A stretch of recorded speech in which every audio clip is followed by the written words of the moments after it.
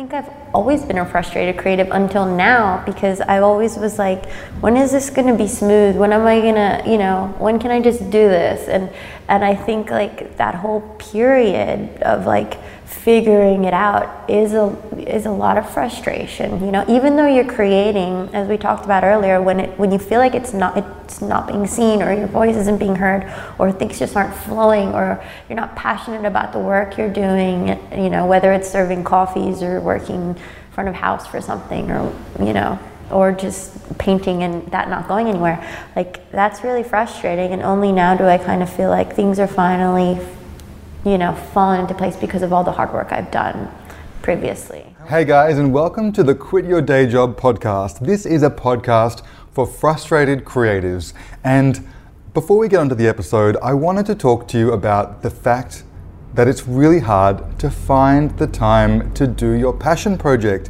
The reason why it's been so much time between episodes is because I too am a frustrated creative, and I have been applying myself to my day job in a way that I think I haven't had to in the past. And as a result, every week for the past 2 or 3 months, I have gone without releasing an episode, and it's been an ongoing saga in my mind of how disappointed I've been with the fact that I haven't managed to do the thing that I'm most passionate about, which is find time in the everyday to do the thing that you care about, to make time for your passion project. So after realizing that I myself was dealing with the very frustrations that I think people who listen to this podcast are, I pulled myself out of that micro shame spiral, and I just realized that what better way to support my community than to speak from that place. So what I usually do when I make a podcast is I record the interview, I listen back to it, I edit it, and then I script and record an intro, which usually sounds kind of polished and a bit too red for my liking, but I wanted to get it right. So I thought, well, I'll just do what I would normally do when I make a film project, and I'll plan it and I'll script it and I'll do it properly and I'll edit it and it'll sound the way I feel it should. But that meant that in order for me to actually make episodes, I needed to put aside so much time that it held me back from sharing the ideas. And when it all came down to it, I don't think people really cared. I don't think people actually got extra value or inspiration or benefit from the processing that required all the more time. That was the reason why I wasn't able to put out more episodes. So what happened to me this week was 2 things that shifted my understanding. One of them was I listened to a podcast called The Bullshit Machine by a fantastic guy who's a coach and a healer, but the best thing about him was he is very casual in his presenting style. And I got so much out of his podcast, and it just literally sounds like a guy on his couch. If you ever hear this Bullshit Machine podcast host, I totally appreciate the fact that your style is so inspirationally real and authentic and casual that I resonated with the ideas, and it didn't need to be more than just what it was, which was a chat from the heart about something that mattered. But I think coming from a professional production background, I tripped myself up over the idea that my podcast needed to be this other thing. And it will continue to evolve, I'm sure, but for the time being, I just thought, you know what, enough's enough. I'm not gonna hold back because of an idea of perfectionism that is preventing me from actually servicing my community, the creatives that I really wanted to help. And the ironic thing is, that is exactly the problem that everyone that I'm speaking to is also facing. They are time poor, they don't know where to begin in terms of making leeway into their creative process, and the idea that maybe this is probably a better and more authentic way of communicating it feels right for now, So this week's episode was recorded last year, which is shameful because it's the first week of July. So I can't believe I've been sitting on this chat for so long. I've got so many episodes with so many amazing speakers who, every time I check in with them for whatever reason on social media, they're like, like, was our interview terrible? Are you going to publish that? And I'm like, I am. I just need to have the time to do the post-production on it. So, you know, if you are yourself sitting on your passion project and just, you know, self-flagellating with the fact that you haven't had the time to do the thing, I feel you. This is the problem that everyone faces. What I'm gonna do to try and assist the problem is to offer more ideas through this podcast and through my social media channel to help break through that crises. Because the thing is, it's obvious, you know, you just have to find small windows of time that you can commit to. And I have recently been feeling so burnt out that what I've decided to do is give myself an hour in the morning, every morning, that is just totally mine. I'm going to use it for meditation, I'm going to use it to write in my journal, and I'm going to use it for stuff like this. I'm not going to have any firmer expectations on myself except just to give myself an hour. I'm not going to feel disappointed if I'm not terribly productive in that hour. I'm going to retrain my brain to take reward from the time that I give to myself as opposed to what I have to show for that time. And the last few weeks when I've just been doing it, giving myself an hour in the morning just to meditate and write in my journal, I think is what's led me to this place that I'm actually able to be a little bit more productive. But I'm going to avoid the pressure that I normally put on myself for productivity to be the only measure of success. And so, without further ado, let me introduce you to Carla Uiarte. She is a multi-hyphenate creative who I interviewed last year. She has come from a background in advertising, design, illustration. She makes films, she runs an art gallery. She was someone who I would always engage with through mutual channels of social activity and be fascinated by not only what she was working on, but her mindset and her attitude towards how she would work on it. And actually, I think I ran past her the idea that I wanted to put a caveat at the beginning of the episode that I was going to post with her and apologize for the fact that it's been so long between podcasts for me. And she said, no, you do not owe anyone an apology. She's actually a fantastic person to be sharing this week because her MO, her attitude towards being a creative, is one of the healthiest, most self-protecting and effective that I've come across. So I am really excited to share this chat with Carla. You'll also see some video highlights coming out on my social media channel, but again, I haven't finalized them yet because I didn't wait until everything was done until I posted the podcast. But I felt like it was important just to get the audio component of the podcast out at the very least. So I'm actually really happy with the way this has felt. It feels authentic and communicative and real to share information in this way. Today is Wednesday, the 3rd of July. I will post this episode today. I am not going to sit on content for the need for perfectionism any longer. As Elizabeth Gilbert, one of my favorite creatives, says, perfectionism is just fear in nice shoes. So it's not about being perfect, it's just about being and putting stuff out there. And I'm excited to start sharing more in this way. So please enjoy my chat with Carla Uiarte on the Quit Your Day Job podcast. And if you have any questions about your process that you would like me to answer, I'm going to start prompting people via social media to DM me or respond to stories, call outs with questions about process, about changing the way in which we work so that you can tap your passions on the daily. It's a game changer. And I think I'm finally living my own philosophy. Enjoy. Here we are. Okay, Carla Uiarte. Uiarte. It's honestly, no one can say my last name but me, and probably like my family and stuff, but it's a very difficult one. Carla Uiarte. Oh, wow. Correct me.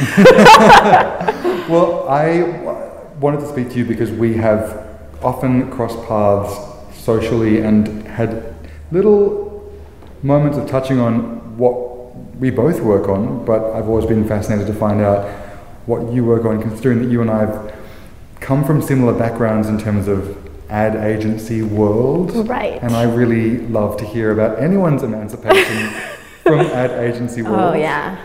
So, yeah. Well, look, the easiest way that I can start any conversation like this is by saying, when someone says to you, hey, what do you do? What do you tell them? Well, it took me a while to actually get to this point. I was, for some reason, in a casting with my ex-boyfriend, and I'm not an actress or do anything. I just went with him because I had nothing to do. And she asked me, she was like, what do you do? And I just told her, like, I paint. And she's like, what's wrong with you? You're an artist, just say it. And something clicked, and I was like, what's wrong with saying that? You know, a lot of people look at it as a pretentious thing, but I think it's actually beautiful to celebrate what you know, if you are an artist, and I don't think it's a taboo word, so I say I'm an artist. Hell yeah, that's great. Yeah. And I mean, we should be so lucky that there are more people who stand in that and, you know, look for all the ways in which being an artist can have meaning and offering. And so what are the outputs and the formats of the work that you do currently? Well, it kind of varies from painting to writing to video, and generally I think it's just creation. Because I think every time I check in with you, usually the format's always evolving. So there's usually different ways in which you seem to be working. In the most recent past, when you have invested energy in projects, what do they look like? Well, it's interesting because it's not clearly one thing. Especially now I'm working more in like a curatorial role for Down Under, and where I'm kind of working with other artists to create a body of work together and showcase that. So what's Down Under? Down Under is a gallery, an experimental space located underneath Frida's that I've started to run. And for those that don't know, because we have guests from all around the world who listen to this podcast. That's true. What is Frida's? Frida's is Sydney's #1 party bar. Frida's 2016. Frida's is actually Sydney's #1 party bar to me, always. Yes. Because it's the only place that you can go where you can hear great music every night of the week. I think they're open every night of the week. We are not open every night of the week, but it's a new schedule actually. We're going Wednesday to Sundays now, because the Mondays and Tuesdays people got to rest, guys. Like this is we've imposed days of rest. We're in Sydney, by the way, where people like to rest. So we're in Sydney where, don't even get me started, there is no nightlife, there is no social culture to speak of. So when a bastion of hope and music comes along like Frida's, you just respect it and celebrate it. Exactly. And also Frida's does a wonderful job of being more than just a bar, like with Down Under. So tell me how long Down Under has been going for and what's happened since it's opened. Well, it's actually been going on for a little over a year. There were a year or two, correct me if I'm wrong, and there were 2 other curators before me, and I guess their visions weren't really aligned with Dave, who owns the space, and so it was really difficult for him to kind of, I don't know, make that whole thing work smoothly with his vision and work with the curators and blah, blah, blah, blah, blah. And then finally, I kind of jumped on board in a really organic way, and it just kind of clicked with us. Our working relationship, and we had the same vision. And I think when you do have a space and you don't have enough time to like go over everything and run everything and do everything, because he's also managing the bar and you know, taking care of the whole business, and to have to work with someone who just gets it, and so you don't need to be across every single thing, you know, that's kind of what happened with him and I. And ever since I jumped on, we did a call out, because a lot of things in Sydney we feel like are kind of happen within bubbles. And so our idea for the space was to have this art experimental space, and we wanted to give it rent-free for young emerging artists, to give them a voice, to not take commissions, and to just let them have this space, and then to have the opportunity to celebrate their artwork and throw an after party. You know, so it's kind of a multifaceted event, which is it's quite resourceful too, because that space, a less imaginative person would have just used it as a storage space, or it's right. now that the walls are all wide and it's just cement floors, it is the perfect gallery. Yeah. So you may as well integrate that part of the creative community into the bar, because they're going to be bringing wonderful people into the space. Exactly. And since we've had about 4 shows already, 2 of them that Dave and I curated together, and they've all been a huge success in the sense that, going into an event like the events we've had in the past, it's like you feel this feeling of warmth and of openness and of people wanting to engage with each other, not this kind of like cold exhibition thing. It's like a party and it goes on till 12 and it starts at 6 and no one wants to leave and everyone's talking and chatting. And even from doing that, we've met other people who are like gonna do exhibitions in the future just from that social engagement. So it's opening our doors to the entire community and creating our own community within that. Well, that's the thing as well, because a lot of people have spaces that they just don't know what to do with. And then the flip side is there are lots of people who are, oh, if only I just had a space, So rarely do those two forces meet, where you can have people making, opportunity out of possibility, where, because if you're a creative person, chances are you're just dying for somewhere to do your thing. Oh my God. Whether that be a band to play, an artist to show work, actors to stage community theatre, creatives need spaces. Yes. And actually I would say this to anyone who's listening who has who has a space or has the possibility around a space. You're sitting on, a cultural gold mine of what can potentially be offered for people to do things at, exactly. low cost, no cost. If there's a benefit, like for example, in terms of the bar, you can see what the immediate payoff is. You might not be charging people for the gallery space, but then people are buying drinks. And you're creating a culture around your bar, and people are knowing about your bar that don't even know that it existed before. And so, I think that people who do have a space that they could give out to young emerging artists, that they should think about what they will get in return. Not just money or whatever, but like the other kind of costs that fill you up from it. And even if you're not capable of operating a space, finding that, plucky 20-something uni student who's into the idea of managing a space, or, finding that middle person to run it for Yes. you is actually a great way to do nothing but then get some of that benefit without anything more than just a screening process to find your curator or your space,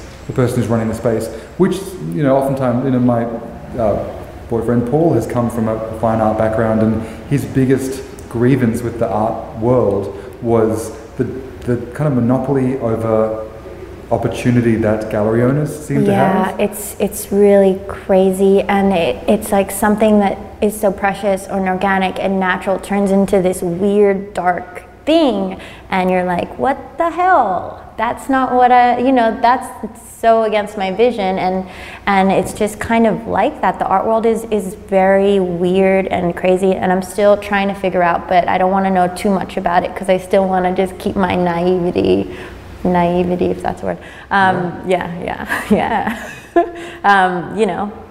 In the foreground of my life. I think that's important.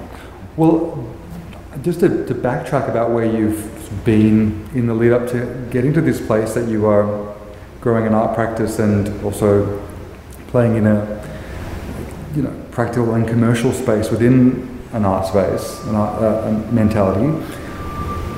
If I had checked in with you, how far back would I have needed to go to find you in in an advertising space? Right. So I moved. Poor advertising. I mean, we don't hate you. As an industry, you've given me so much. You continue to give me so much. Far be it from me to bite the hand that continues to feed me. But the only reason why I'm particularly harsh on you is because I love you.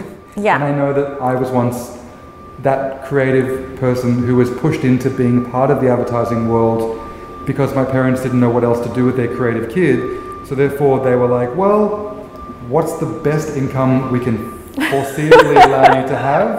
Advertising. You creative, you go work in advertising. And I think, like many people who stick around much longer than I did, you can end up being a bit disillusioned by the fact that you entered this thing thinking it was going to be something that it wasn't. Maybe the payoff was, I get to be a creative and earn money, and then after a while you get sort of further and further distanced from what you really came to it for in the first place. Yeah. And it's just the money that's keeping you there. Am I just projecting my own No, there's a lot of sad, I was surrounded by a lot of sad ex-artists. Yeah. And I was freaked out. I was like, oh my God, no. So just to answer your question before I get deep into it, I graduated, I moved from Spain to Sydney to go to design school because my mother lives here, and she was like, either you're coming or I'm buying a house. Like, what do you know, this is your last chance. And I was like, okay, I'm coming, Mom. I was 22, and I was like, okay, I'll stop my partying days. And I moved and I went to study graphic illustration and design, and I graduated. And my friend, who's the executive producer at Heckler, Bonnie Law, she was like, there's an opening here, you just graduated, front of house. And I was like, yes. Like, and I went for the interview, I got the job, and I started off front of house, and I was like, wow, this is pretty wild. Because I was just interested in understanding how an agency ran. A very good thing for anyone who wants to exist in a creative commercial space but doesn't know where to begin is to do a role like front of house, where you're sort of everything to everyone. Exactly. And you get a chance to see the workings of the machine from inside the machine. Exactly. And you mainly, what I really needed is like these organization skills, you know, iCal, and just understanding how to stay on top of stuff and meet deadlines and that kind of thing. It was really beneficial for me because I was a mess. I was a crazy art. I was like, duh, I had no patience. And so I was like absorbing all of these things that I needed. But it was also, I was also really bored. I was like, okay. And so I decided to run my own internship program within the company. Right. And I had about like 3 to 4 interns at one time, and I would make them do everything I didn't want to do.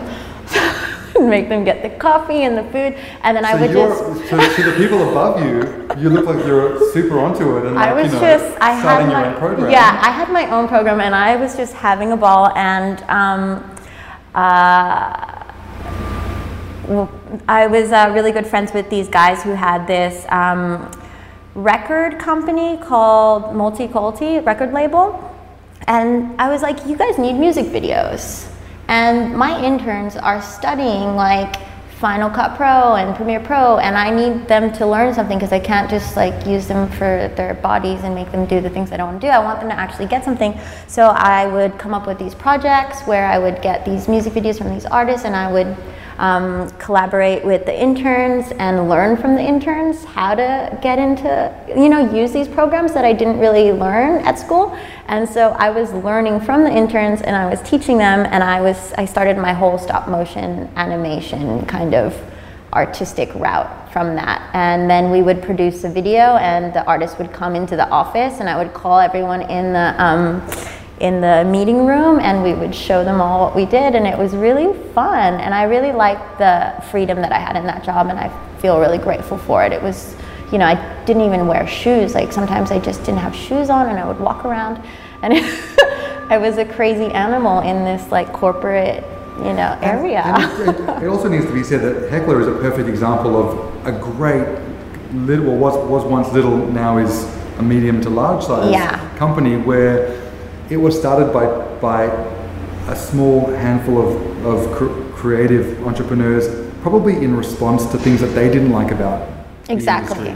And I think that exists. So, I mean, when I say make fun of the advertising industry as being something that I no longer want to solely exist in, I think I exist currently on the periphery of within my own content creation space. But I definitely am thumbing my nose at like big gigantic, mega corporate advertising. Totally. That's the dinosaur that is currently growing extinct, like that version of advertising. But there are a lot of really great little agencies that do. Heckler's a special effects company that then became a creative agency that just sort of grew to respond to the needs of its clients in an organic sort of way. So it feels like people who are working there seem to love it and have a really great positive experience. Yeah, I mean, totally. I just hate small talk, and I didn't like having to talk to people in the kitchen and talk about my weekend and the same questions all the time, and I was not good at hiding that. And so I was just this grumpy girl at times, and I was just like, can you ask me something else? And I would say that, and I'm just kind of, now that I'm older, learning now how to deal with what life is, but I just had a lot of trouble keeping the normalcy of how you need to be in a professional environment. Well, that in itself fascinates me, because everyone finds themselves in versions of that where they're expected to play along with this learned way of being that doesn't feel very natural. Therefore, if you are someone that questions life and existence at the best of times, when you're faced with really boring small talk, of course you're going to push back on it.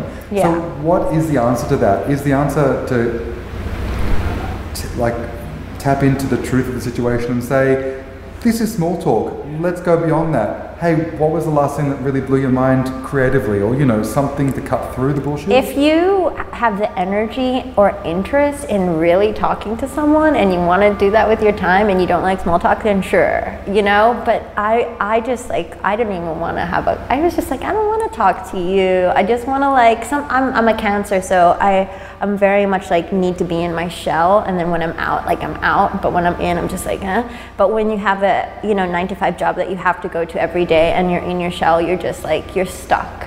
So I was I knew in the back of my mind, I need to work for myself, and this Which isn't is the truth for some people. Yeah, and this isn't I can't do this. It's just, it doesn't make me happy. I don't like forcing myself to socialize when I don't want to, and I don't know why I need to. That's not what I'm getting paid for, but it is. So I just knew, I was that's gonna need to change, and I'm gonna have to figure out how I can, just work for myself, or, figure something out, or work with people who we can just be silent or whatever. But the key to my sanity within my own workspace was, and I think it's allowed me to level up quite considerably, is realizing all that really matters to me is being able to control my environment. When I say control, hopefully not in an OCD way, although I'm prone to it, but in a way that allows me to go, I know that if I'm throwing the party, if I'm setting the tone, if I'm, producing the experience, then everyone's needs will be celebrated and acknowledged and hopefully met. And I will create an environment that facilitates my best work, and then just find collaborators who are happy to work in that way too. Yeah, totally. And then I'm not going to spend unnecessary or waste energy trying to counter someone else's really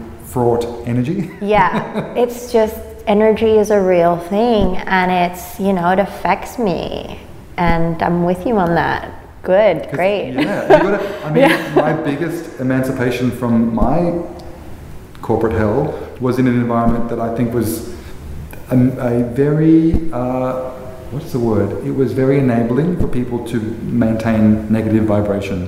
You could complain and, get very supported for being miserable in this space. I know, and people love to complain. I mean, I'm definitely on the complaining boat, especially before I get my period, but but people love to complain, and it's something that I've become very sensitive to, because I just as I said earlier, when I'm socializing, I like to do it in a positive way.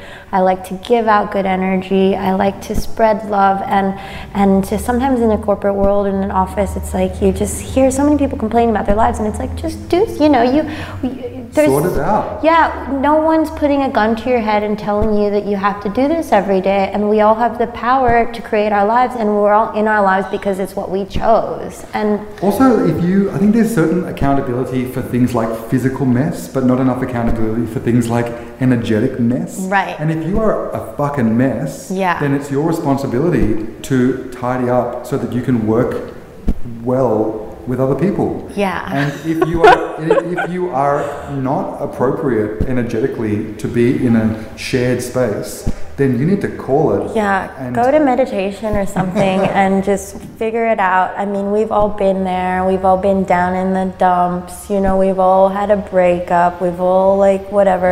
But, you know, once you walk into those doors, it's not about that.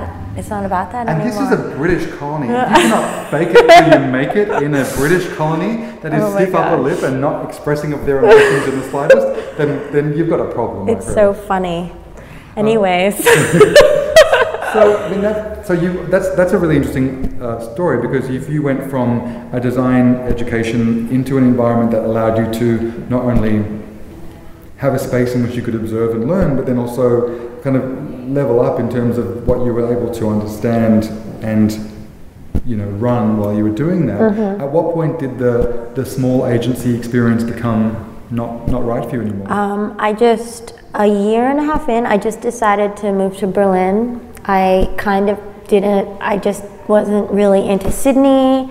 I just needed to get out. I finished school. I did everything I needed to do. And I was like, I just need to get back to Europe and I want to be an artist. And so I decided to move to Berlin. I moved there for 6 months and it didn't work out for me. It was so big, you know, coming from like, you know, even Madrid was just so like homey, and you know, you walk down the same street every day and you know everyone, and you know, I grew up in San Francisco and that was the same vibe, and then Sydney was definitely this feeling of comfort, and then Berlin was just this like scary hole, and everyone's an artist. It's like going to LA and everyone's an actor, and I was just like, what am I doing? And I really gave it my all. I really did, but I just lost myself. It was too difficult, and so I decided to come back here. Do you think that format of Berlin is difficult? Well, I think it's difficult because there's a lot of distraction and a lot of people who are living inexpensively and have a lot of time spare and idle hands doing the devil's work. Yeah. But do you think that there's something about, if everyone's special, no one's special? Like if everyone's an artist, then what are we observing? Oh my God. And it was so funny because I came from like an extreme advertising thing to like extreme like almost laziness around me, and I was like, what is this energy? Like, oh. Interesting, because it's actually like the life that if your peers and your physical space is one of like no one really having to be anywhere, and sort of this, you know, I mean, there's a kind of bohemian utopia taking place at the moment in Berlin. Not going to last for long because it's kind of going to be New York in 20 years time. But in the meantime, it's got this sweet spot where it's still just in the boundaries of affordable enough that you can kind of coast a bit. Yeah. How long into arriving in Berlin did you feel like you were in danger of losing your mojo? I think so I went touring with the Multiculti guys because I did some work with them, and we all kind of lived in a house together. It was me and 2 other guys, and I didn't really have my space as a woman, and I felt like I was always surrounded from around guys and stuff, which is fine because I like that normally, but I just felt lost, kind of like I had no one who who really got me. I felt like, you know, I always felt like, you know, kind of black sheep, like what am I doing here? I don't belong here.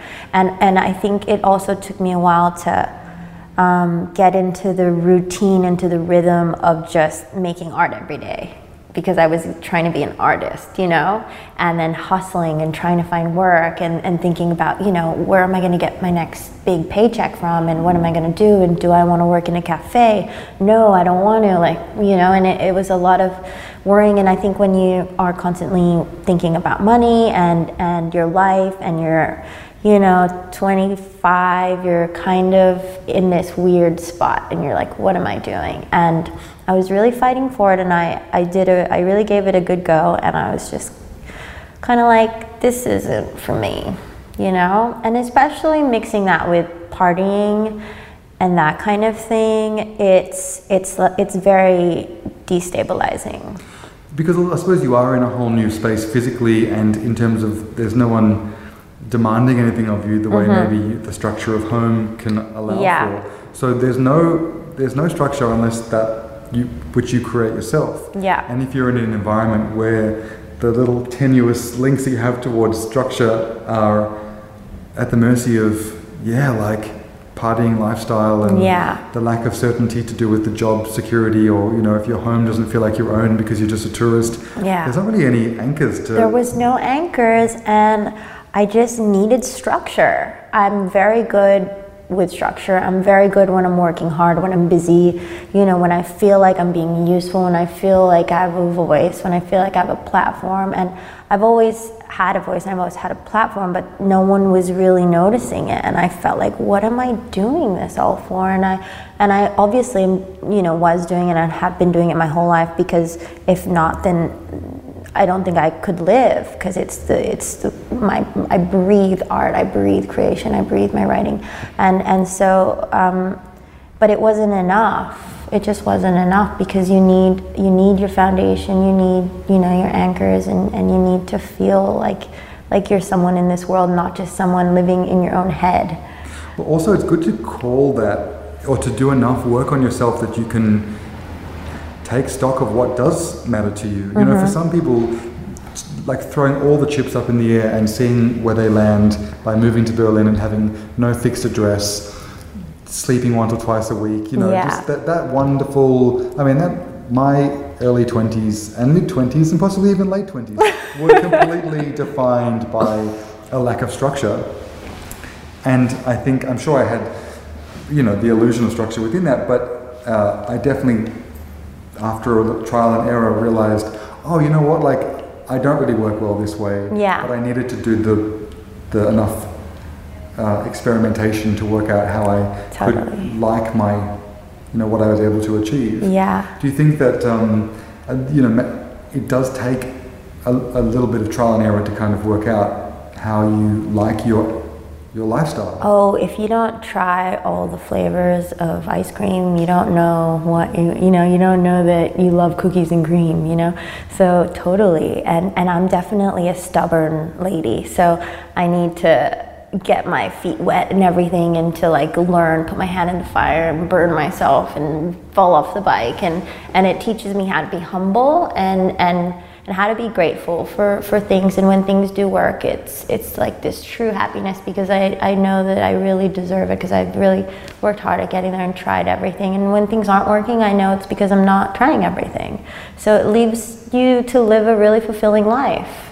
It sounded like you touched on another thing that you realize that matters to you, which is validation. Having the work be received. If you were an actor, you can't just do monologues in your room by yourself. No. You actually need the audience's feedback in order for the work to be validated in your mind. And maybe was there some part of your experimentation that led you to need or rely upon, or even just value the work being seen, or having some greater meaning beyond just yourself? I think if you're locked in a box making the best artworks in the world, or writing the best poems in the world, and no one sees it ever, then what is that? And that's why this space, this down under experimental art space that I'm running now, is so important to me, because it really is what I believe in, giving a voice to these young artists and making them feel like they are being heard, because that's half the battle, expressing yourself and telling your story through your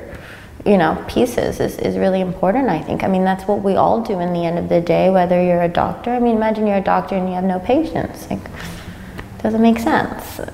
So what are some of the works, or the types of works, that have been finding a space at Down Under? Good question. Really diverse group of people. Tonight, for example, we're having a show with young kids who are of all ethnicities, and celebrating their voice, because they don't feel like they have a voice here in Sydney. So kind of people from the, Parramatta and what is that called? Is that Eastern Suburbs? It's Western Suburbs. Oh, Western Suburbs, sorry. The East is water, so yeah. the I'm really bad, guys, just so you know. Yeah, so like that area who like don't have a voice here in Sydney because they're so far further out. So kind of, you know, tapping into that. And then the show that I curated before that was called Making Shapes, Artists in Fashion, and it was celebrating how artists do live in the fashion industry even though they have fashion jobs, so we celebrated that. But yeah, just a good majority of different things. What makes, we see shows in galleries and at museums and in spaces, and you know when you've seen a good show, you know when it's resonated. What are the qualities of a good show when someone's been well curated? I think that it's when you think about the space in a 360 degree way, when you think about the music that comes along, the description on the thing, the lighting is very important, and I think just the general energy, the people that you decide to get involved. Like for me, that's a huge thing. Maybe I'm not so crazy about the artwork, but that person I love, and I just want them around, and I want them to show their thing, but it's not, necessarily my style. I don't really, So for me, it's kind of more everything, not so much just the art. The art is kind of almost secondary for me, which is really a weird thing to say. For now, I think it'll be different when I'm like 2 years into doing this. I might be more like, oh, but I think for now, it's just getting the energy down there right, And the art's kind of like, is that a weird response? Well, oftentimes, it's completely opposite. But also, who's to say, the art, the validity of the work is really up for grabs, but actually it's much more tangible to talk about the other elements. Also, like, just because I like something, who am I? What makes that good? You could like something completely different. There's no right or wrong, so it's kind of like thinking outside the box. What can make this good aside from the art? Does art move in trends? Like if I'm really good at seeing whether a fashion color palette is coming a mile away, so that when it lands, I'm like, I saw that last year, that makes perfect sense to me. Does art move in similar waves where you can see trends? I think so. Even when I look at my past work, I can be like, that's from 2008, just because of the technique I was using, which was like around at the time.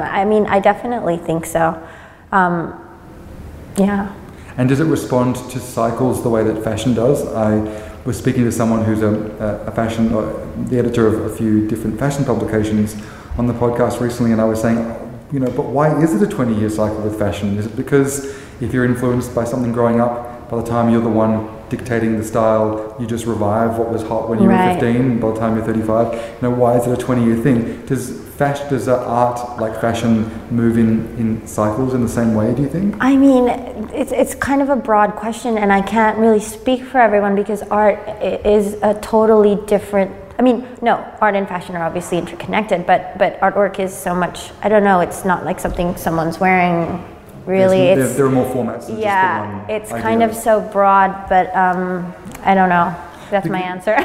Because also, I would imagine that's even politically, or the socio-politically, all the things that people want to see. For example, I would imagine that these days people are really interested in diversity of artists.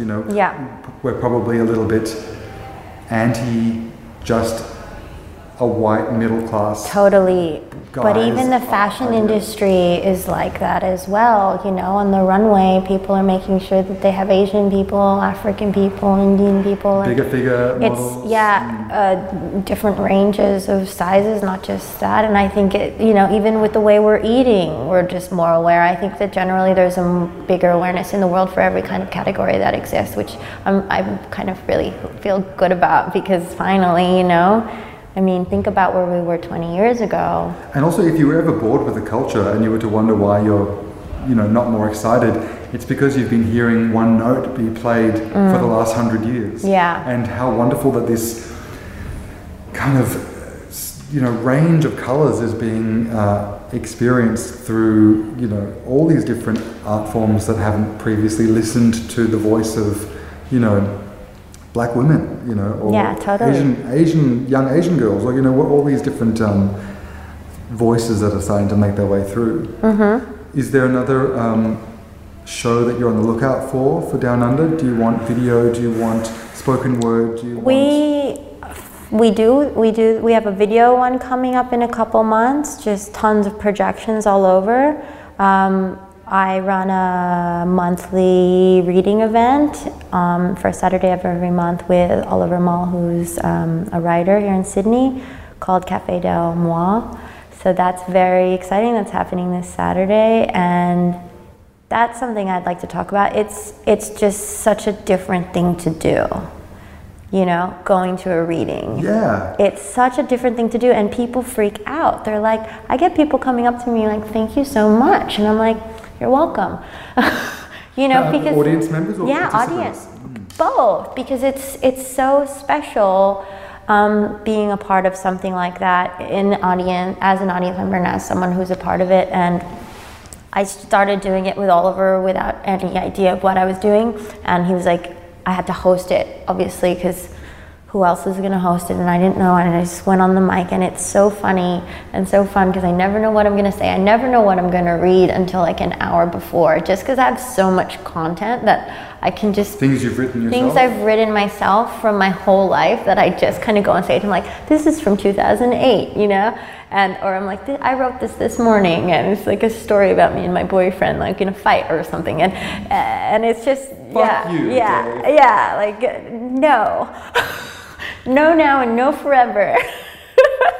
With a microphone yelling at him with an audience. I told you. Pick up your shoes. Yeah.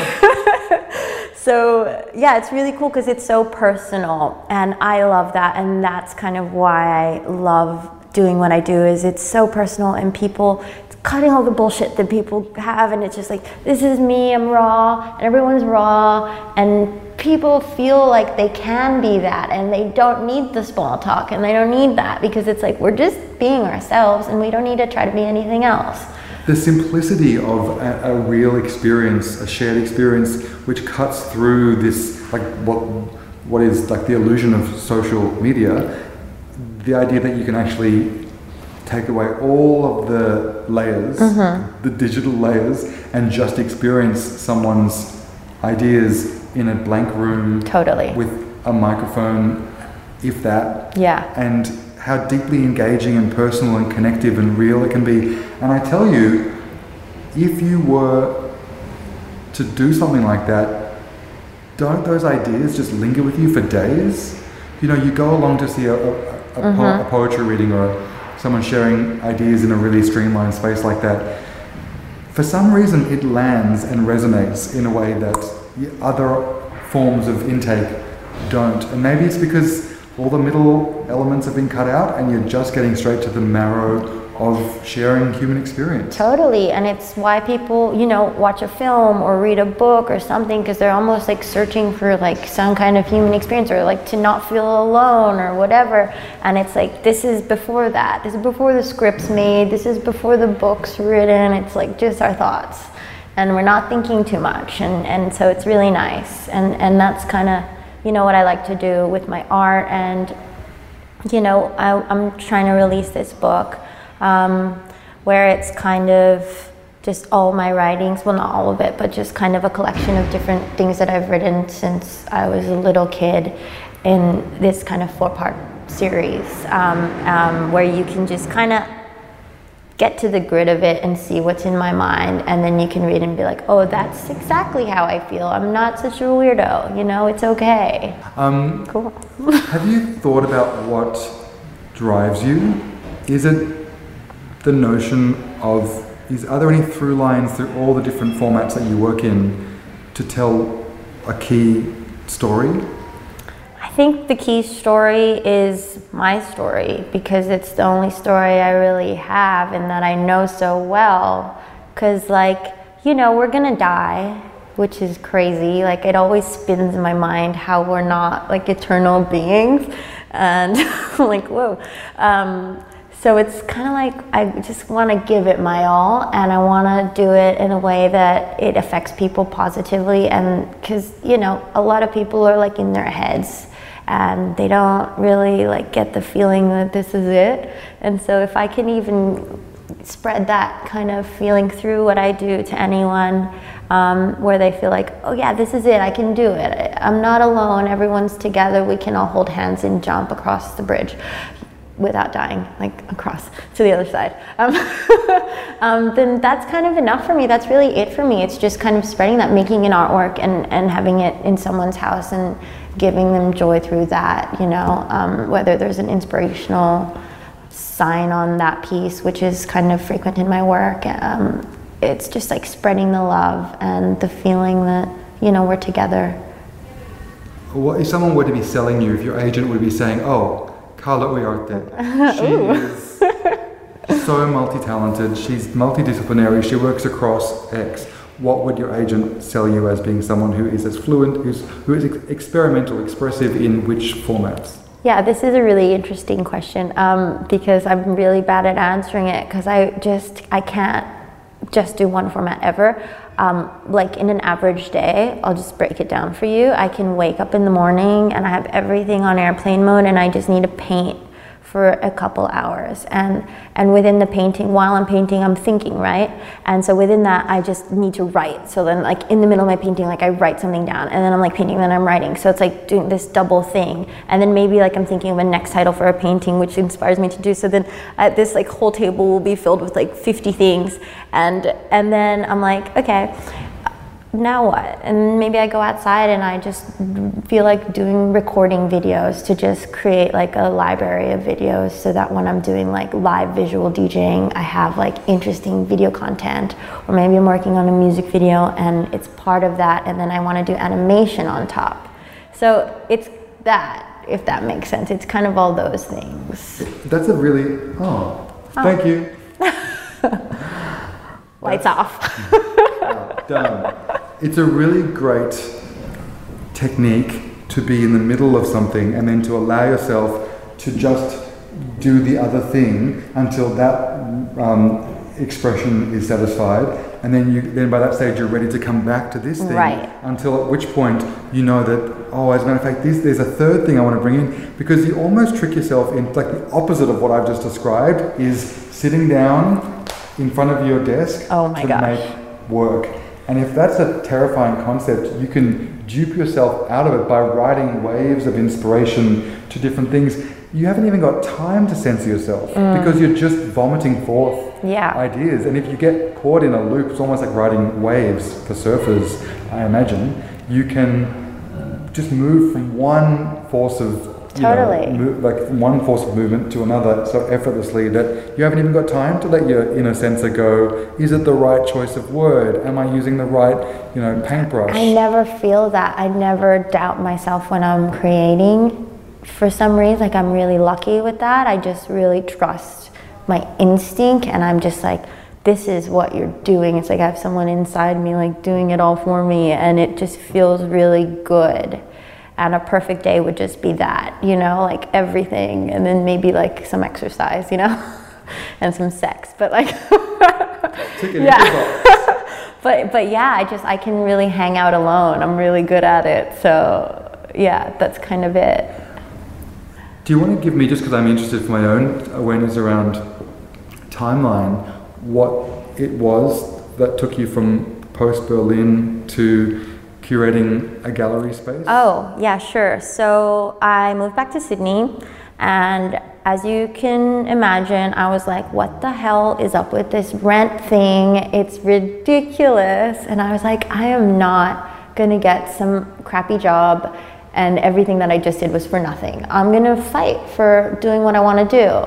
And so I moved in with my sister for a bit, then I moved in with my mom for a bit, and all the money that I was making from freelancing, I kind of started to build my own client base. And what skills were you selling as a freelancer at that time? Design. I'm a designer, which is what I learned in school, thank God. And it's really fun. I love doing design because I always mix it with a creative thing. I always use paint or use this or tons of things layered on top of each other, and I love doing it. So it's like I'm making really good money while being passionate about what I'm doing. So, design, branding, that kind of thing was a lot of the work. I had a couple big music video stuff. I did some textiles for Sneaky Sound System, music video for them. So kind of just had these like really cool projects, and it never ended. And that's the thing about Sydney, is it's so easy here. Well, for me, it felt so easy. I was like, okay, and then after that project was this project, and then someone contacts me from Instagram and wants me to do this, and then that,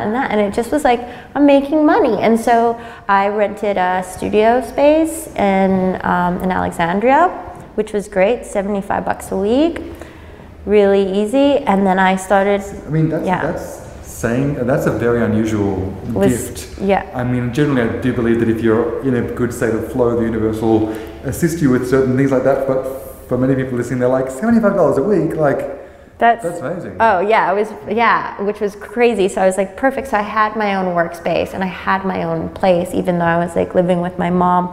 And I was just great. And then and let's face it, $75 a week is a night on the piss, basically. Oh yeah. Like, you can definitely find even $100 a week by just streamlining other expenses to invest in your own creative process, if it means living somewhere that's not so big, so that then you can have enough money to buy a studio. Yeah. It's a worthwhile investment. It really is, and it's all about like sacrifice, and sometimes like you just got to start over, and you got to sacrifice, and you got to bite the bullet and just keep moving forward. Well, that gets us on to an interesting point, because most people do find it really difficult to buy themselves the time to be an artist or to be a creative person, because they don't necessarily feel, well, I mean, the whole purpose of this podcast is for people who feel like frustrated creatives, but it sounds to me like you were never really that frustrated a creative, because you've always been able to find a day job that is at least satisfactory in terms of giving you some creative expression. Sounds like you didn't ever have a period of you're wrong. Not being able to do the thing. I mean, when I was living in Madrid from 18 to 22, I was a very frustrated creative, because and even after that, I think I've always been a frustrated creative until now, because I always was like, when is this going to be smooth? When am I going to, when can I just do this? And I think like that whole period of like figuring it out is a lot of frustration, even though you're creating, as we talked about earlier, when you feel like it's not being seen, or your voice isn't being heard, or things just aren't flowing, or you're not passionate about the work you're doing, whether it's serving coffees or working in front of house for something, or just painting and that not going anywhere. Like, that's really frustrating, and only now do I kind of feel like things are finally fallen into place because of all the hard work I've done previously. How old are you now? 27. That ain't bad. Some people really spend. Well, some people, I mean, I don't think I was remotely. I'm 35, and I'd say that this feeling of, yes, I like where I'm going. I believe in the path is allowing me to be of service and do things that I believe in.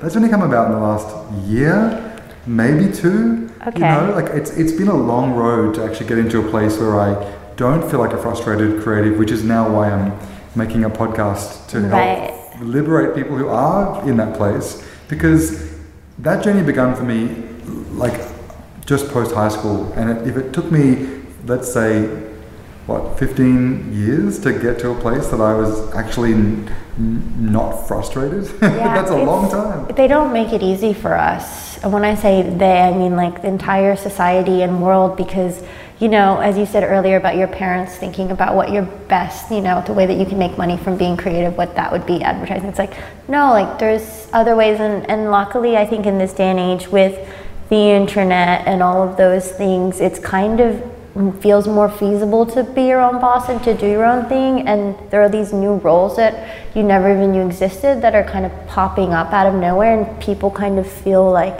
more independent and like, I can do this. I think that's happening now versus like 10 years ago. 1000%. Even just the idea that what I think people should be, I'm going to go and give a speech at my old high school on a careers night. Oh, cool. And I looked at the list of other people who are talking on the night, and they're like, engineer, marine biologist, rocket scientist. Yeah. I'm going to be the only creative person who's like, all right, guys, anyone who's creative, it's okay. Yeah. You can do this. You just got to be self-sufficient. You've got to get yourself a skill that you can sell as a creative so that you can learn in a creative industry. It doesn't matter if it's the one you end up on. You know, there are so many things that you can do, but I come from a school that produced nothing but lawyers and accountants.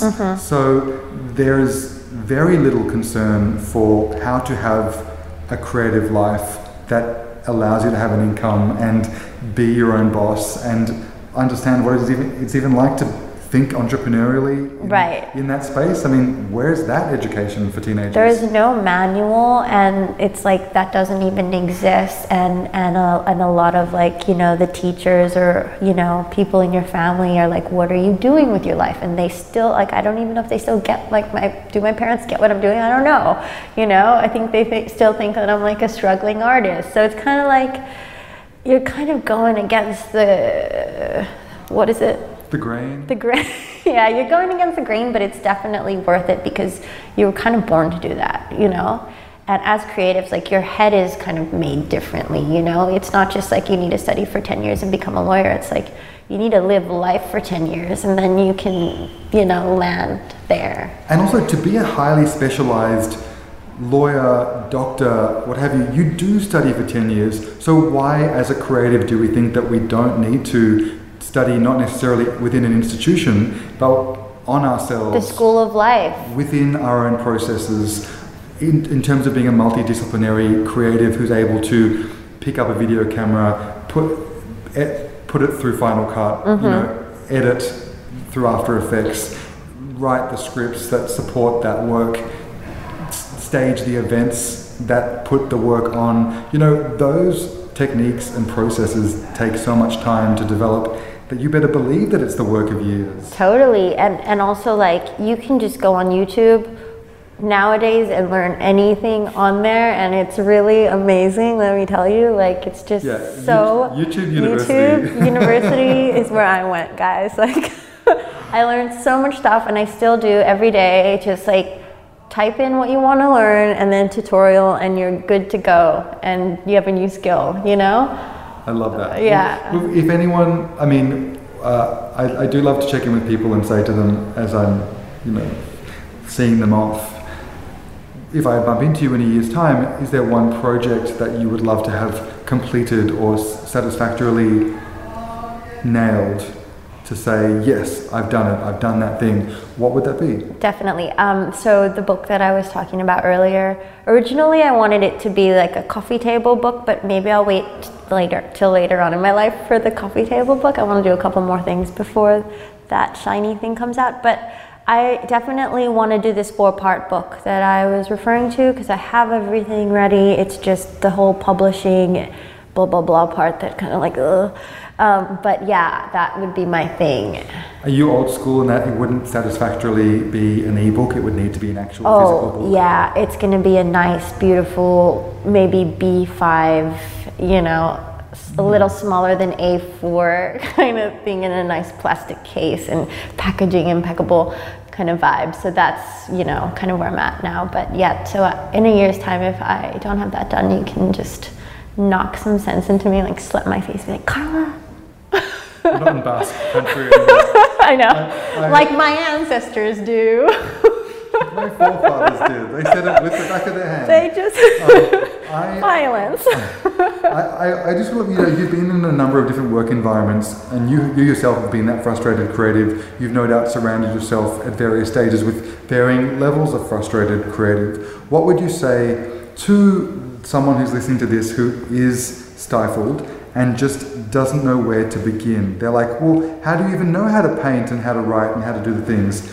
You know, clearly you didn't go to study at a university for each and every one of the formats that you do. How does someone get more fluid within their own practice? So figure out what you're passionate about, because that's gonna guide you through everything. And when you say that, because I think that that's important, but some people would answer that, well, how do I know? well, you got to try stuff out. What are you fascinated with? What do you like? Are you interested in art? Do you always see yourself as someone like doodling in a cafe? Become that person. You got to visualize who you want to be in the future, and you have to know before you can do anything. Like, who are you? I think that we need to learn how to read our own manuals as human beings and learn how to work ourselves, our machinery, and know what's happening inside and figure that out. And then once that's figured out, then think about what you like. Like, how do you want to spend your time? What does your perfect day consist of? And then once you figure that out, just do it every day, Wake up 1 hour earlier and write for an hour, or draw for an hour, or run for an hour if you want to do a marathon, Like, there's enough time in the day, and I think sometimes people fall into this idea of laziness and they're tired, but you're not, Come on. People used to, like, be in the medieval ages. They were tired. Like, we're pretty good. We can do it. Yeah, we can do it. We have it pretty good at 2018. Like, yeah. And you might be compromising TV time at night, but that's probably okay. Oh, come on, please. It's nothing good. There's nothing good going on, and no, I'm just kidding. TV's great, but yeah, go into the TV of your mind. It's a whole lot better than Netflix. Change those channels. I love that. Well, thank you so much. I feel like it's wonderful to speak to someone who's just doing it, I don't think from the sound of things, you don't let any sort of censor hold you back from expression. Oh, thanks for having me. You're such a pleasure to talk to. That's what I do. Oh my God, so charming. Well, thank you. Thank you, bye.